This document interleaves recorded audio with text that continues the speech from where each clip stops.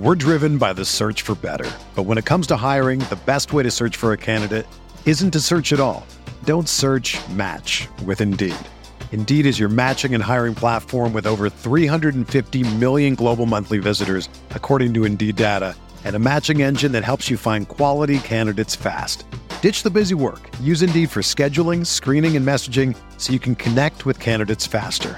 Leveraging over 140 million qualifications and preferences every day, Indeed's matching engine is constantly learning from your preferences, so the more you use Indeed, the better it gets. Join more than 3.5 million businesses worldwide that use Indeed to hire great talent fast. And listeners of this show will get a $75 sponsored job credit to get your jobs more visibility at Indeed.com/Blue Wire. Just go to Indeed.com/Blue Wire right now and support our show by saying that you heard about Indeed on this podcast. That's Indeed.com/Blue Wire. Terms and conditions apply. Need to hire? You need Indeed. We're reacting to week 3 of NFL action on RotoViz Radio. What's up, RotoViz?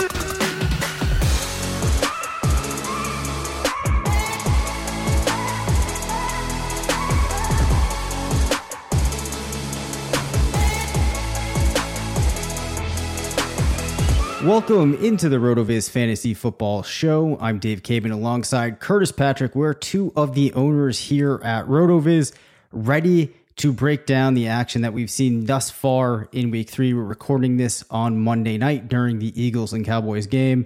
But before we get into the actual review for this week, we wanted to take a couple of seconds here and mention the unfortunate passing of Mike Tagliere, of Fantasy Pros, who by all accounts was one of the most well-liked, most respected individuals in all of the fantasy industry. It's been pretty incredible, though, Curtis, to see the GoFundMe that got started for his 2 children and his wife for his family already reached $365,000. Just a testament to the person that he was and also how fantastic fantasy community is to raise that much in just a single weekend. So pretty amazing. Yeah, it's that news was pretty hard to kind of swallow. Over the weekend, I've talked a little bit about, on the show, my daytime work as a healthcare executive. I'm a vice president of a large hospital, and I've been dealing with COVID, since the start. Obviously, I've seen, the waxing and waning of the various iterations of the pandemic, and, this hits close to home. I mean, Tags and I are, about the same age, and had a chance to get to know him and spend time with him in person at the Kings Classic over the years, and talk about some non-football stuff. And, to see someone at age 39, die so young, it's just a reminder, man, life is precious, and, tomorrow is not promised to any one of us. And, so much respect for, what Mike brought to the industry.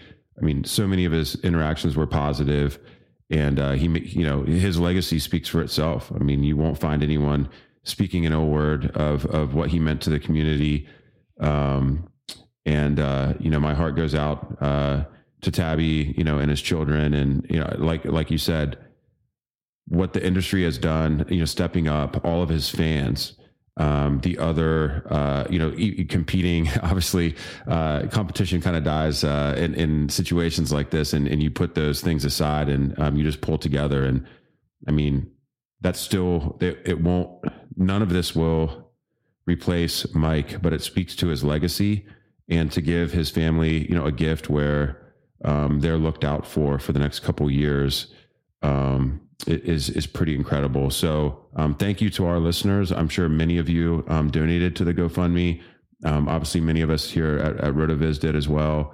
I think what we can take away here from Mike and his impact is just to treat each other, respectfully, stay positive. Kindness always prevails. And that's really, how we should manage our interactions with one another moving forward. Yeah, 100%.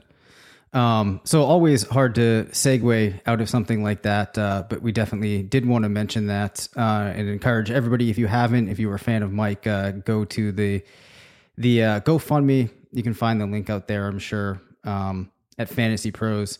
Think about donating. And on that note, Curtis, something a little bit more positive here. Let's get to the player of the week. What do you have for us? Okay.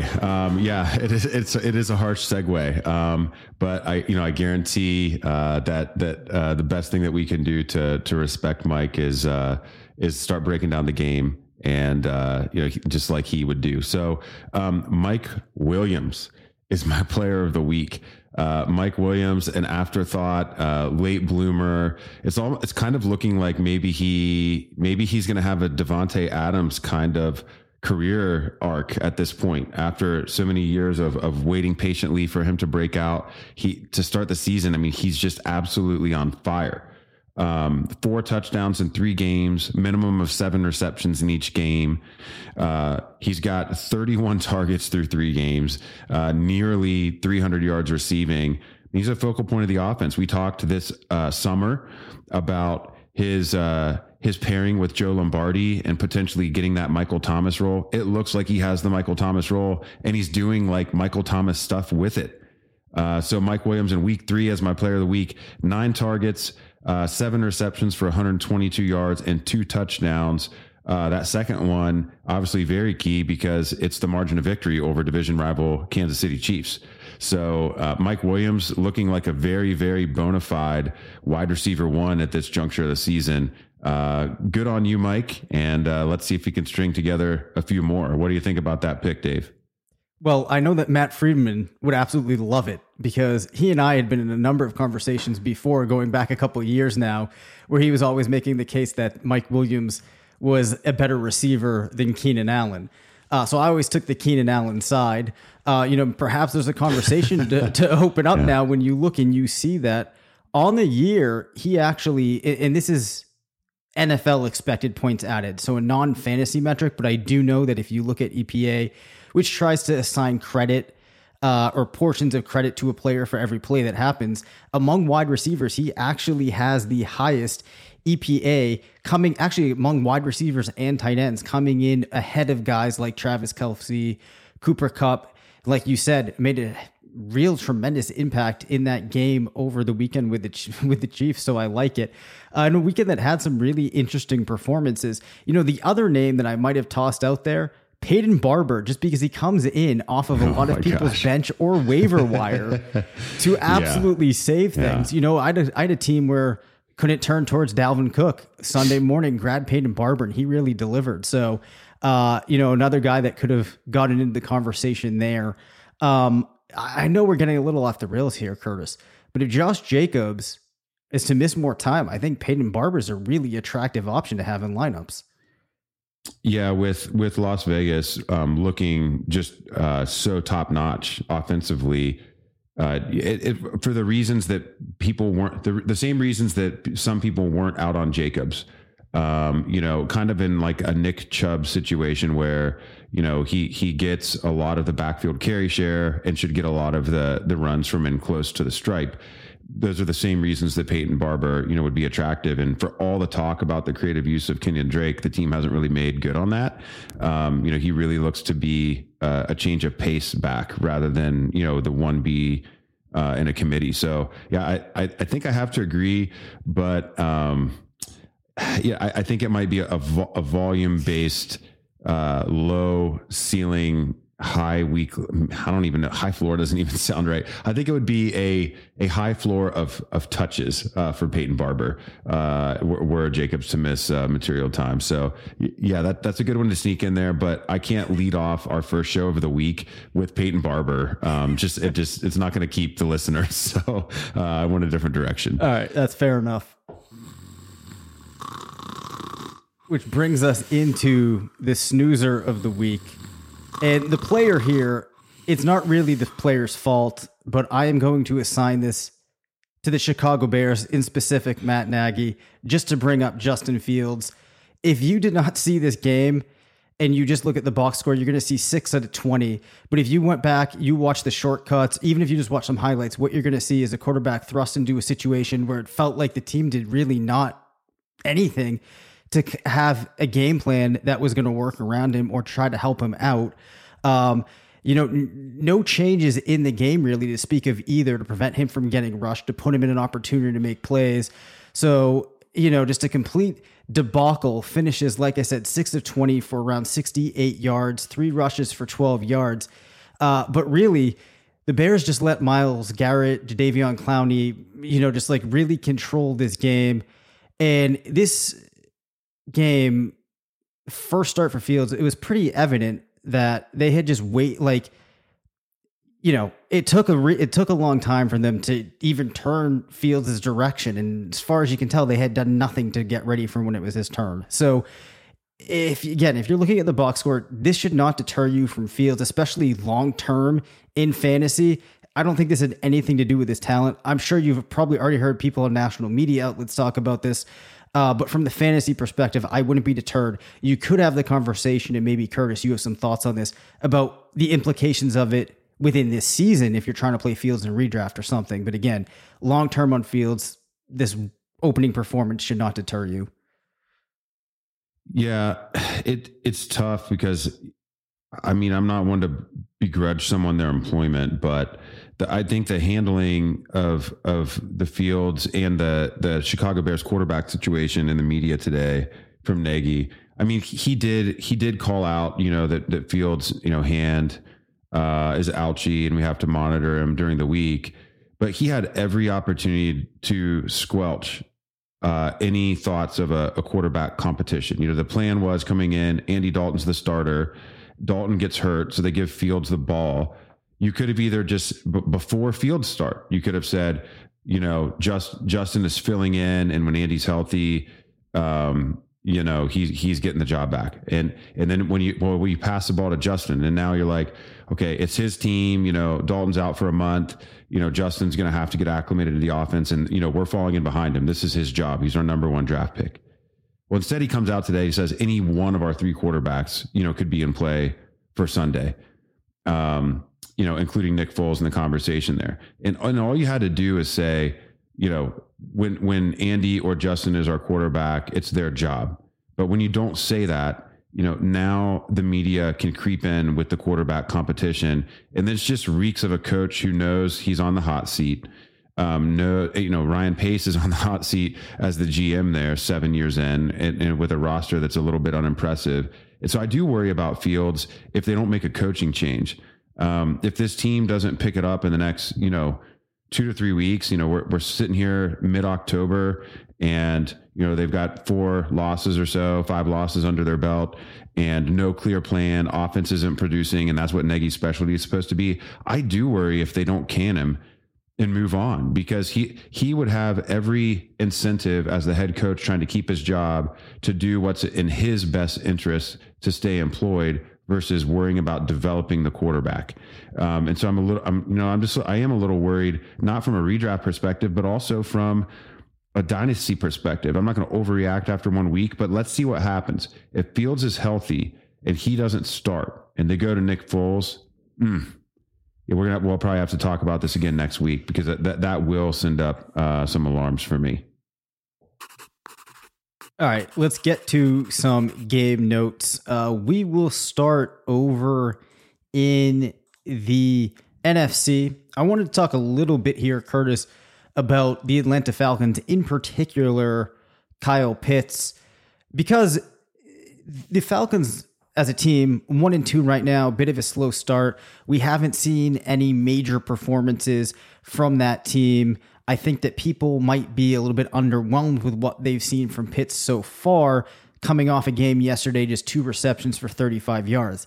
I do want to stress, though, that he's second on the team in targets among wide receivers and tight ends. I do have to concede, though, that is slightly misleading, because you actually have, feels weird to say this, but between the running backs, Cordarrelle Patterson, which could make some sense, Mike Davis, both of them have actually recorded pretty substantial target totals with 16 targets for Patterson, 17 for Davis. But the point here is when Matty Ice has been looking for a tight end or receiver, his second option has been Kyle Pitts. Also, he's tied for 7th in targets among tight ends, right? And Whopper among tight ends. He actually also has the highest share of air yards among tight ends in the league. So all things considered, this is actually a pretty decent start for Kyle Pitts. He has 0 touchdowns at this point in time, which has kind of prevented him from popping in some of the leaderboard you might look at in terms of fantasy points. But overall, I actually think it's a pretty solid opening, just when you consider the fact that he's already playing this vital role in his offense. So, maybe things start to click, things look a little bit better for him. But I just wanted to throw this out there that, it hasn't been as bad for Kyle Pitts as some people might think it is relative to what their expectations were, especially if they spent an early round draft pick on him. Yeah. So I both agree and disagree. So Pitts is actually playing, he's doing quite well for a rookie tight end in his first 3 games. It's very difficult for me to make the transition to like 17 game season extrapolations. It'll take years for us to be able to do that math. It was so clean before with 4 quarters and all of that. But through 3 games, his 16 game pace, which is how, we're trained to think, would be something in the neighborhood of 60 receptions for 750 yards. Those are stellar numbers for a rookie tight end. And the issue here is that people wanted to immediately assume he could come in and produce as a top 4, top 5 tight end. And to your point, when he's putting up long receptions, and some of that dynamicism is still showing up. I think he could figure it out later in the year when they figure out what route concepts work the best. When is Ryan? When Ryan and he get their timing down. All of that stuff will continue to improve over the course of the season. But he's doing quite well for a rookie tight end. He's just not doing well compared to the veterans and some of the breakouts. When you look at a guy like TJ Hawkinson, who was drafted basically right in the same area. Yep. And then even Mark Andrews getting it together last week, this past weekend here. What Pitts is doing does pale in comparison to those two. And I think that's where the redraft expectation was. If I'm a dynasty manager with Pitts on my roster, I'm quite fine with what he's doing. There's no reason to change your opinion on what we've seen so far. Yeah, for sure. All right, Curtis, what do you have me over in AFC territory? Well, let's stick with the Chargers. I talked about Mike Williams as my player of the week, but we also saw signs of life from Austin Eckler, which I think is a huge sigh of relief for those who invested in him, kind of in the early second round. Even had some believers at the end of the first there. Finally kind of putting it all together. It did take a little bit of a shootout for it to happen, but saw 11 carries, efficient on a per carry basis. No big runs either, just long of 11, but did average 5 yards a carry this week. But what you like to see is the 6 receptions and the receiving touchdown, caught all 6 of his targets. What's happening there with Eckler kind of breaking back out, and then you have Keenan Allen and Mike Williams obviously holding it down on the perimeter. Unfortunately, it's holding down Jared Cook. And, Jared Cook was a player that we liked a lot all summer. It's kind of a sleeper. He doesn't seem to be getting the projectable volume. I think he's going to have touchdown, the little touchdown spikes. He basically looks like a run-of-the-mill tight end 2 that we're not going to be able to depend on based on usage so far. Just 3 in a game where they scored 30 points and through 38 passes, Cook sees just 3 targets because of the concentration to Keenan Allen, Mike Williams, and Austin Eckler. So, if you were on Cook and you waited, hopefully, you're on some of these other tight ends who have broken out a little bit, and you can kind of stream matchups week to week. So what you're telling people there is I might have been a little bit overzealous on Jared Cook, and hopefully they didn't take what I said too much to heart and go on him real early. I think going on him early, I don't think we were ever advocating for that. Yeah. I think we were advocating that Cook could have been, a savvy way to get exposure to the high ceiling, potential breakout wide receivers in the rounds where you have to take those guys. So taking somebody like Henry Ruggs in round 10, taking somebody like, Devontae Smith. These are the players that we want to chase in these late single digit rounds or early double digit rounds rather than a tight end if we don't get the elite. So I think that piece was true. It's just that Cook hasn't necessarily made good on his bet so far. And best ball, whatever. We're gonna get the production. Unfortunately, he just doesn't look like a trustworthy weekly startable player at this point, because this really should have been a smash spot for him against the Kansas City Chiefs in a game with a high total that actually made good on it. He just didn't see the usage. Yes. So I'm just going to pivot off of that direction as quickly as we can. But I'm going to go over to a player that we liked, that we talked about, who's been absolutely smashing thus far. And that brings us into the Los Angeles Rams in specific. Yeah. So what I really wanted to focus on here was the vast difference of what we have seen from Cooper Kupp and Robert Woods thus far. Cooper Kupp, among all wide receivers, arguably has had the best season thus far. 33 targets for Kupp, just 19 for Woods. That's a target share for Cooper Kupp of 35.5%. Woods is at 20.4%. So that's 25 receptions for Kupp, just 11 for Robert Woods. The other crazy thing, Curtis, Cooper Kupp has caught 76% of passes. Woods has caught just 58%. So there's a huge delta in touchdowns and yards. You have Cooper Kupp at 367 yards, Robert Woods at 124, 5 receiving touchdowns for Kupp at this point, just 1 for Woods. Air yards are a little bit closer, though, at 269 for Kupp, 177 for Woods. Woods actually has the stronger ADOT by 1.1 yards. Better racer for Cooper Kupp over Robert Woods, also a much better Whopper. So I bring this up because obviously it's awesome that Kupp has been doing great, but I do want to say that normally the highest target share you're going to see a receiver get at, and this is among like the mega alphas, is around 31%. So that 35%, actually above 35% right now that we see from Kupp, that definitely will come down. I would be shocked if it doesn't come down to below 30%. So I think that it's safe to assume we see an uptick of at least 3 to 4% of target share for Woods, which gets him back into that 7 or 8 targets a game range. Overall, though, the Rams looking like a very good team right now, definitely one of the front runners to represent the NFC in the Super Bowl. So I think that, Kupp, it's going to continue to be great. Probably not on this pace. Maybe you see somewhat of an uptick for Robert Woods. The real question is, how much room is left now for a guy like Van Jefferson to make his way into a larger role in the offense? At this point, target share of just 12.9%, tied with Tyler Higbee, the team's tight end, each with 12 targets overall. So a couple of things to unpack there. But yeah, real encouraging for Cooper Kupp, a player that I think we can definitively say we did tell people to go and get. We're driven by the search for better. But when it comes to hiring, the best way to search for a candidate isn't to search at all. Don't search, match with Indeed.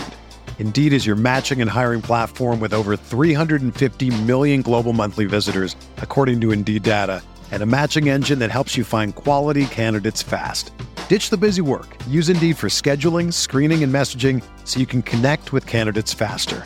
Leveraging over 140 million qualifications and preferences every day, Indeed's matching engine is constantly learning from your preferences, so the more you use Indeed, the better it gets.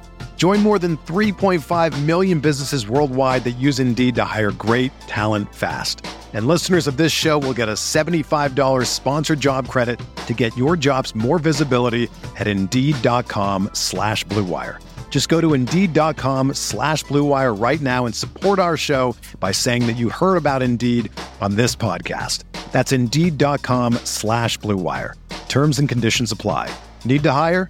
You need Indeed.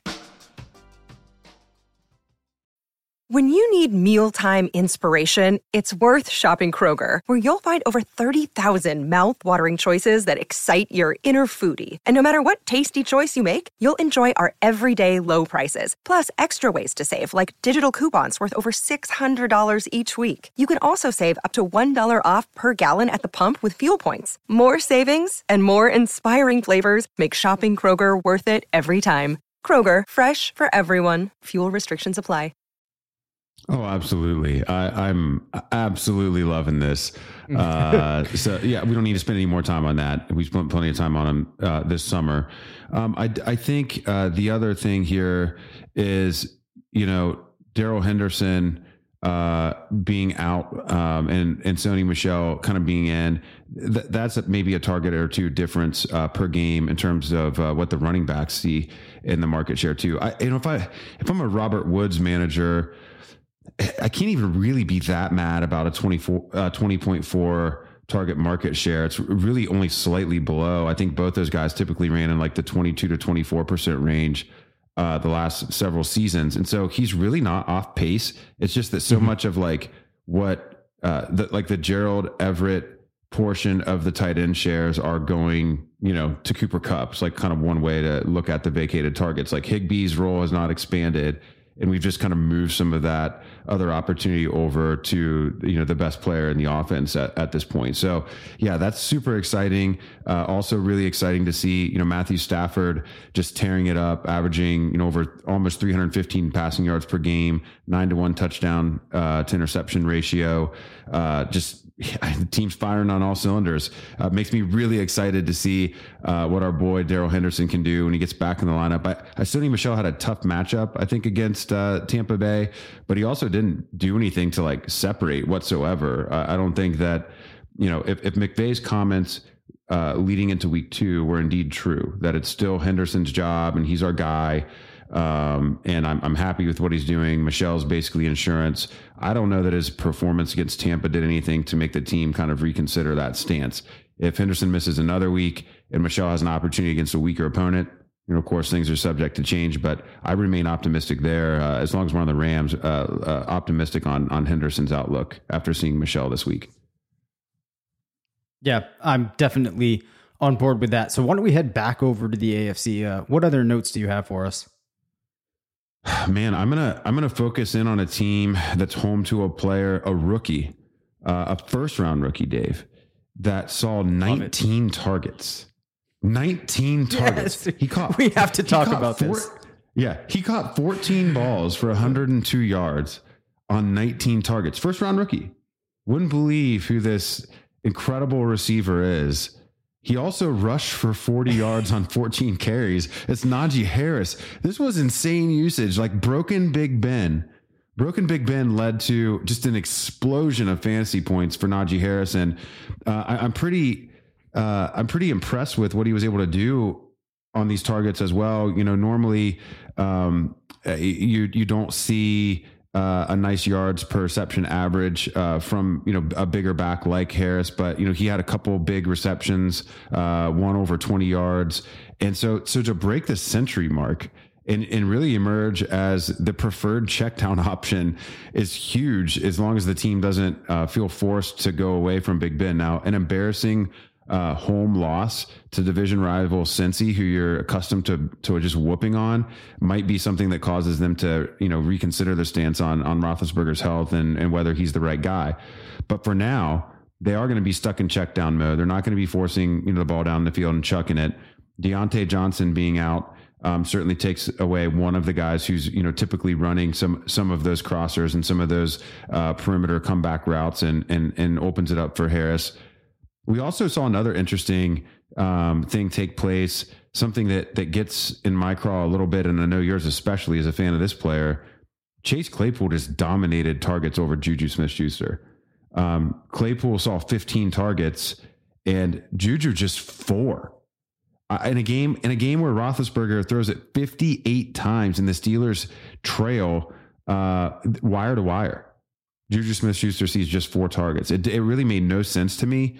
So that's pretty concerning. He's difficult to trust. I mean, if you draft him, you're probably starting him because you're always going to be comparing his name and his potential upside to kind of the also ran waiver claim fodder wide receivers. But it's very disappointing for a player we thought, might have kind of sneaky mid wide receiver 2 upside in a game where he should have smashed sans Deontay Johnson.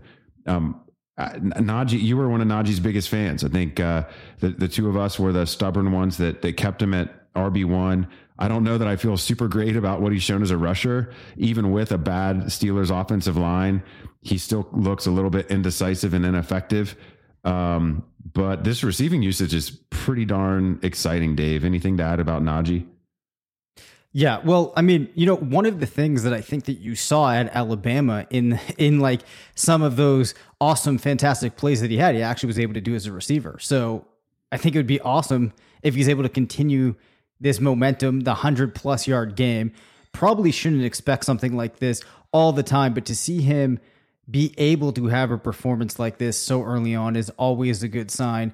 So it is pretty encouraging. I will say at this point, like you alluded to, the rushing hasn't been quite as fantastic as I would have hoped.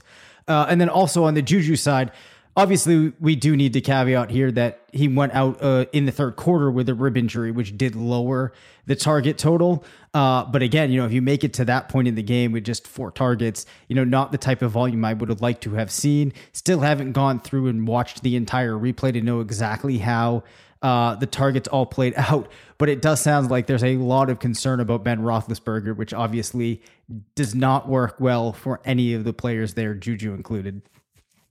Another one last note to add on the Steelers, because when a team's in shambles and looking for any type of solution, we could see some depth chart stuff come into play, and at least from a usage perspective. Pat Freiermuth, 5 targets. Eric Ebron just 3. Ebron catches none of his targets. Freiermuth puts up a 3 for 22 line with a receiving touchdown. The lone touchdown for the Steelers on the day. So that's kind of a rookie status alert to keep in mind. We just talked about Kyle Pitts and what he's doing in Atlanta, but perhaps Pat Freiermuth will be able to put up a little bit of a fight here in terms of interest at the tight end position from the rookies.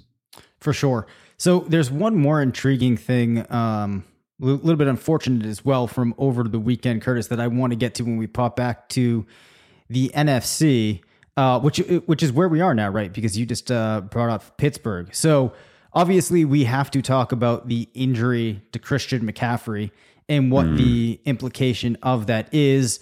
So after he went out on the Thursday night game, he had 7 rushes at that point, seen 2 targets. Chuba Hubbard finishes with 11 rushes. Royce Freeman actually gets 5.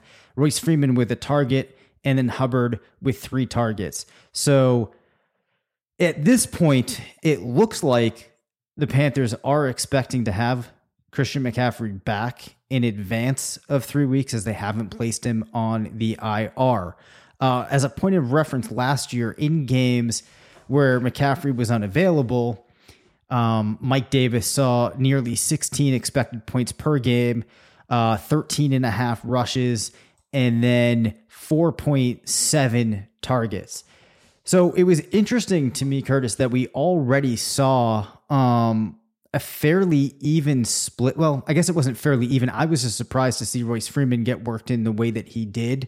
I think that this signals, at least at this point, the team is not planning on going Chuba full out if McCaffrey is to miss an extended period of time.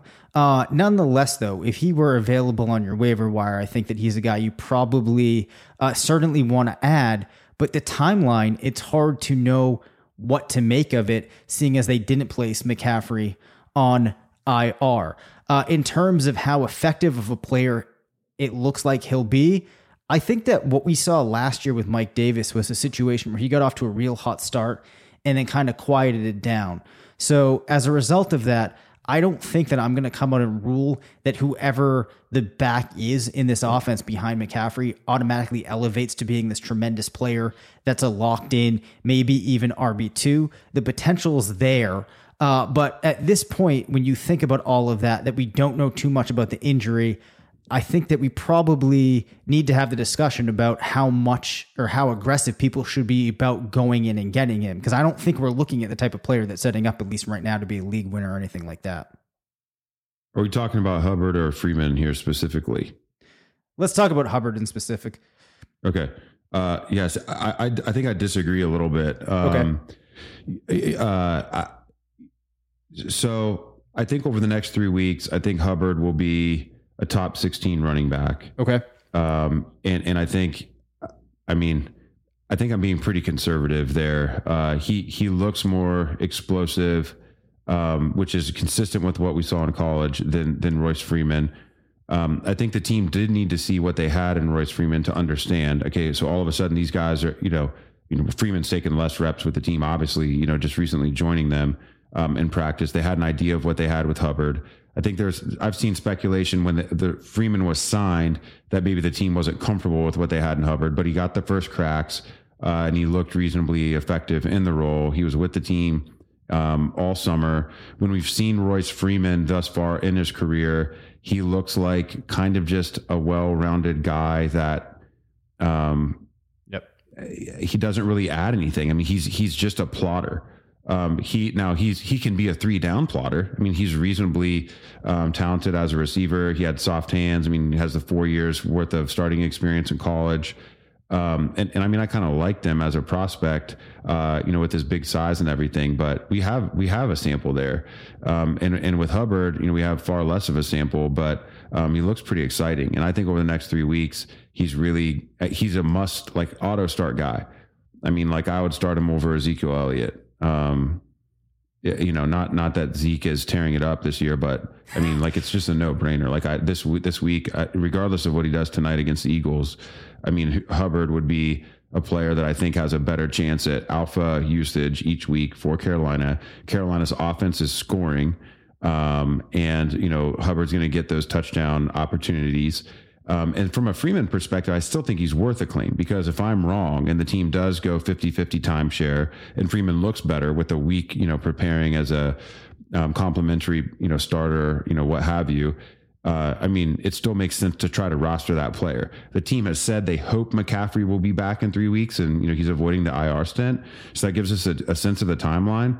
But the reason I think that you want exposure to Hubbard or Freeman is, I mean, how confident will the team be giving McCaffrey back, his bell cow usage coming off a soft tissue injury, when he also missed all of last season?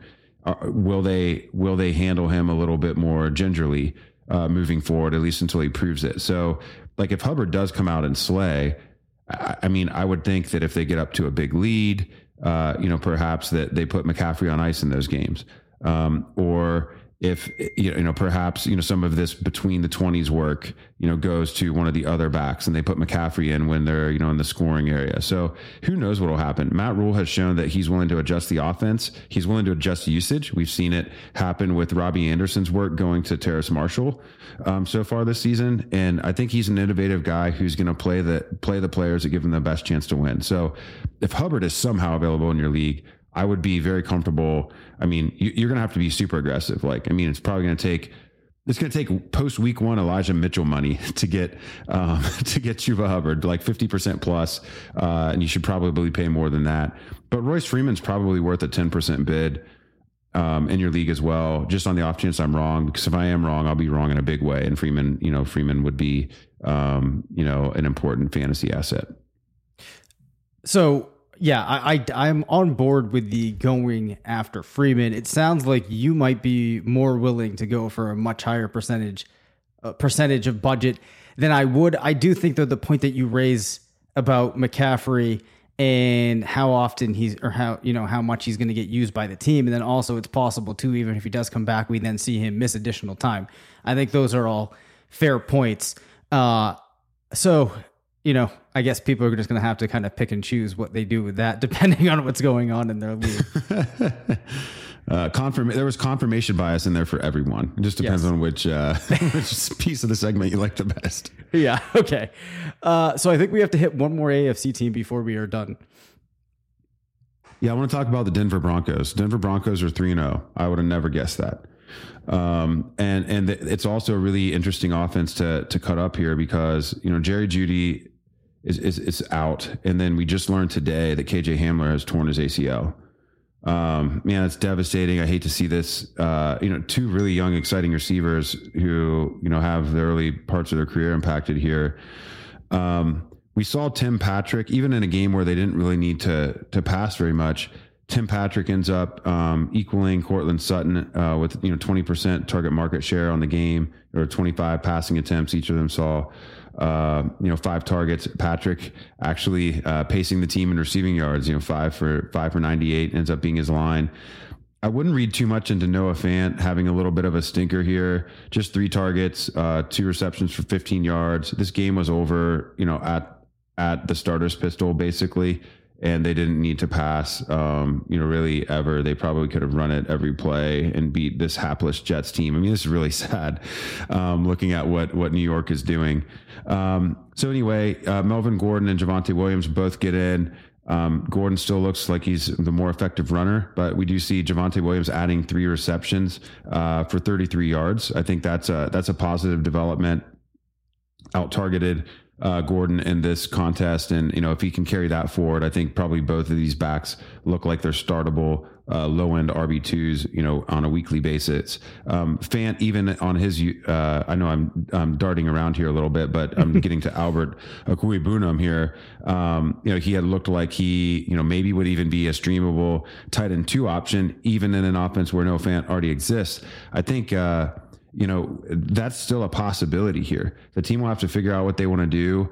What might make some sense would be to play more 12 personnel. You go Courtland Sutton and Tim Patrick, and then you also get Fant and Okwuegbunam on the field together a little bit more often. So we'll have to look at that going into week 4. It's going to be important to kind of listen to the coaching press conferences and see if they tip their hand.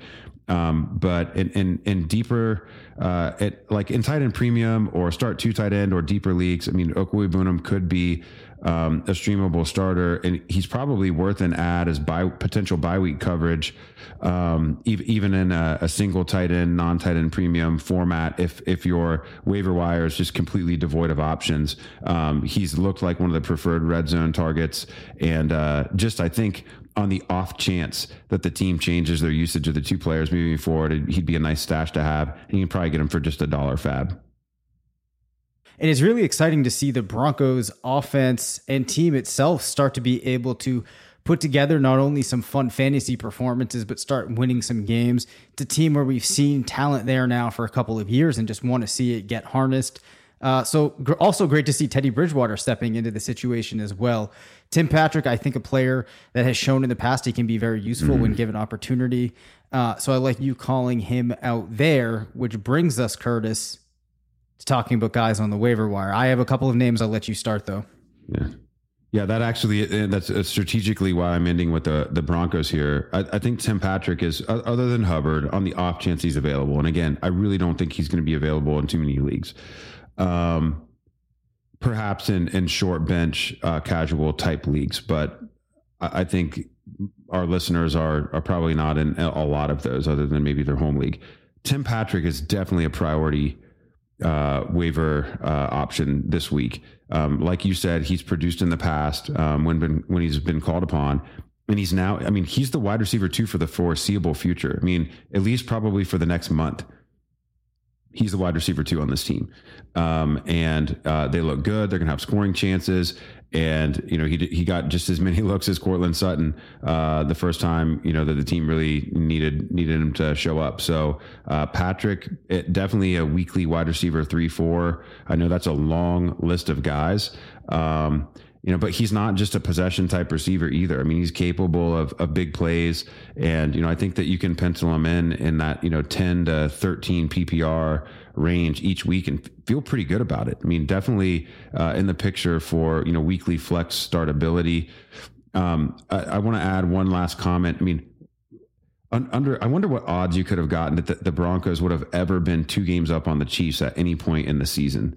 It's pretty crazy. Just kind of point back to your comment about them being 3-0. So, Patrick, let me come up with a number here. I think it's probably, there are a lot of wide receivers, obviously, that you can stream, and you can go matchup based, and we have matchup based content on the site every single week. And also, your article series, Dave, Going Deep, also unearths some of those guys that we can use each week that comes out typically on Fridays. But Patrick, I feel pretty good about versus the churn that I might have to use on my bench if I don't get a guy like him. So I would probably spend in the 10 to 15% fab range for a player like this who has proven he can do it in the past. Yeah, definitely. Two names. One of them we already mentioned, Peyton Barber. I am not sure across leagues if he's available at this point. Definitely in home leagues, I think he's possibly at play. I would spend a decent percentage. Did I just lose my microphone again? Oh, no, I still have it. All right, good.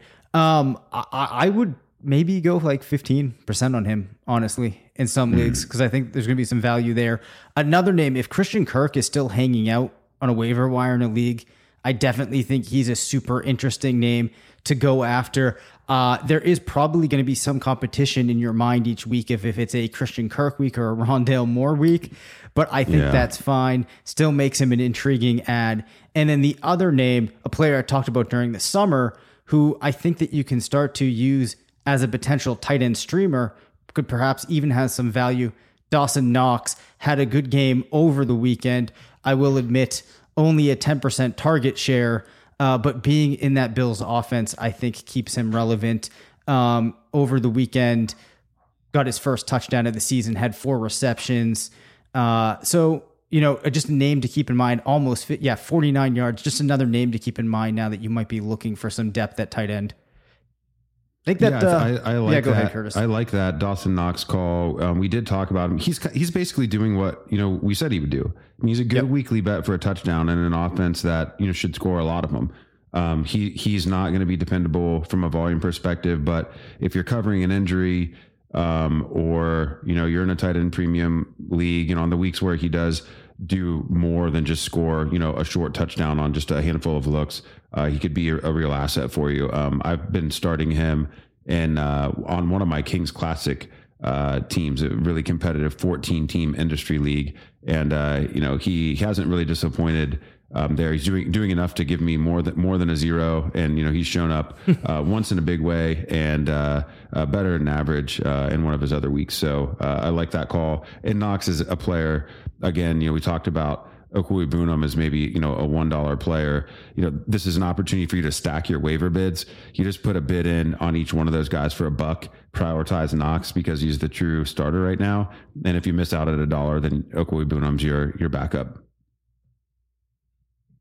For sure. All right. Well, Curtis, you and I will be back tomorrow, and then we'll have another episode coming out later in the week. So as always, appreciate everybody listening in with us, and we will talk with you soon.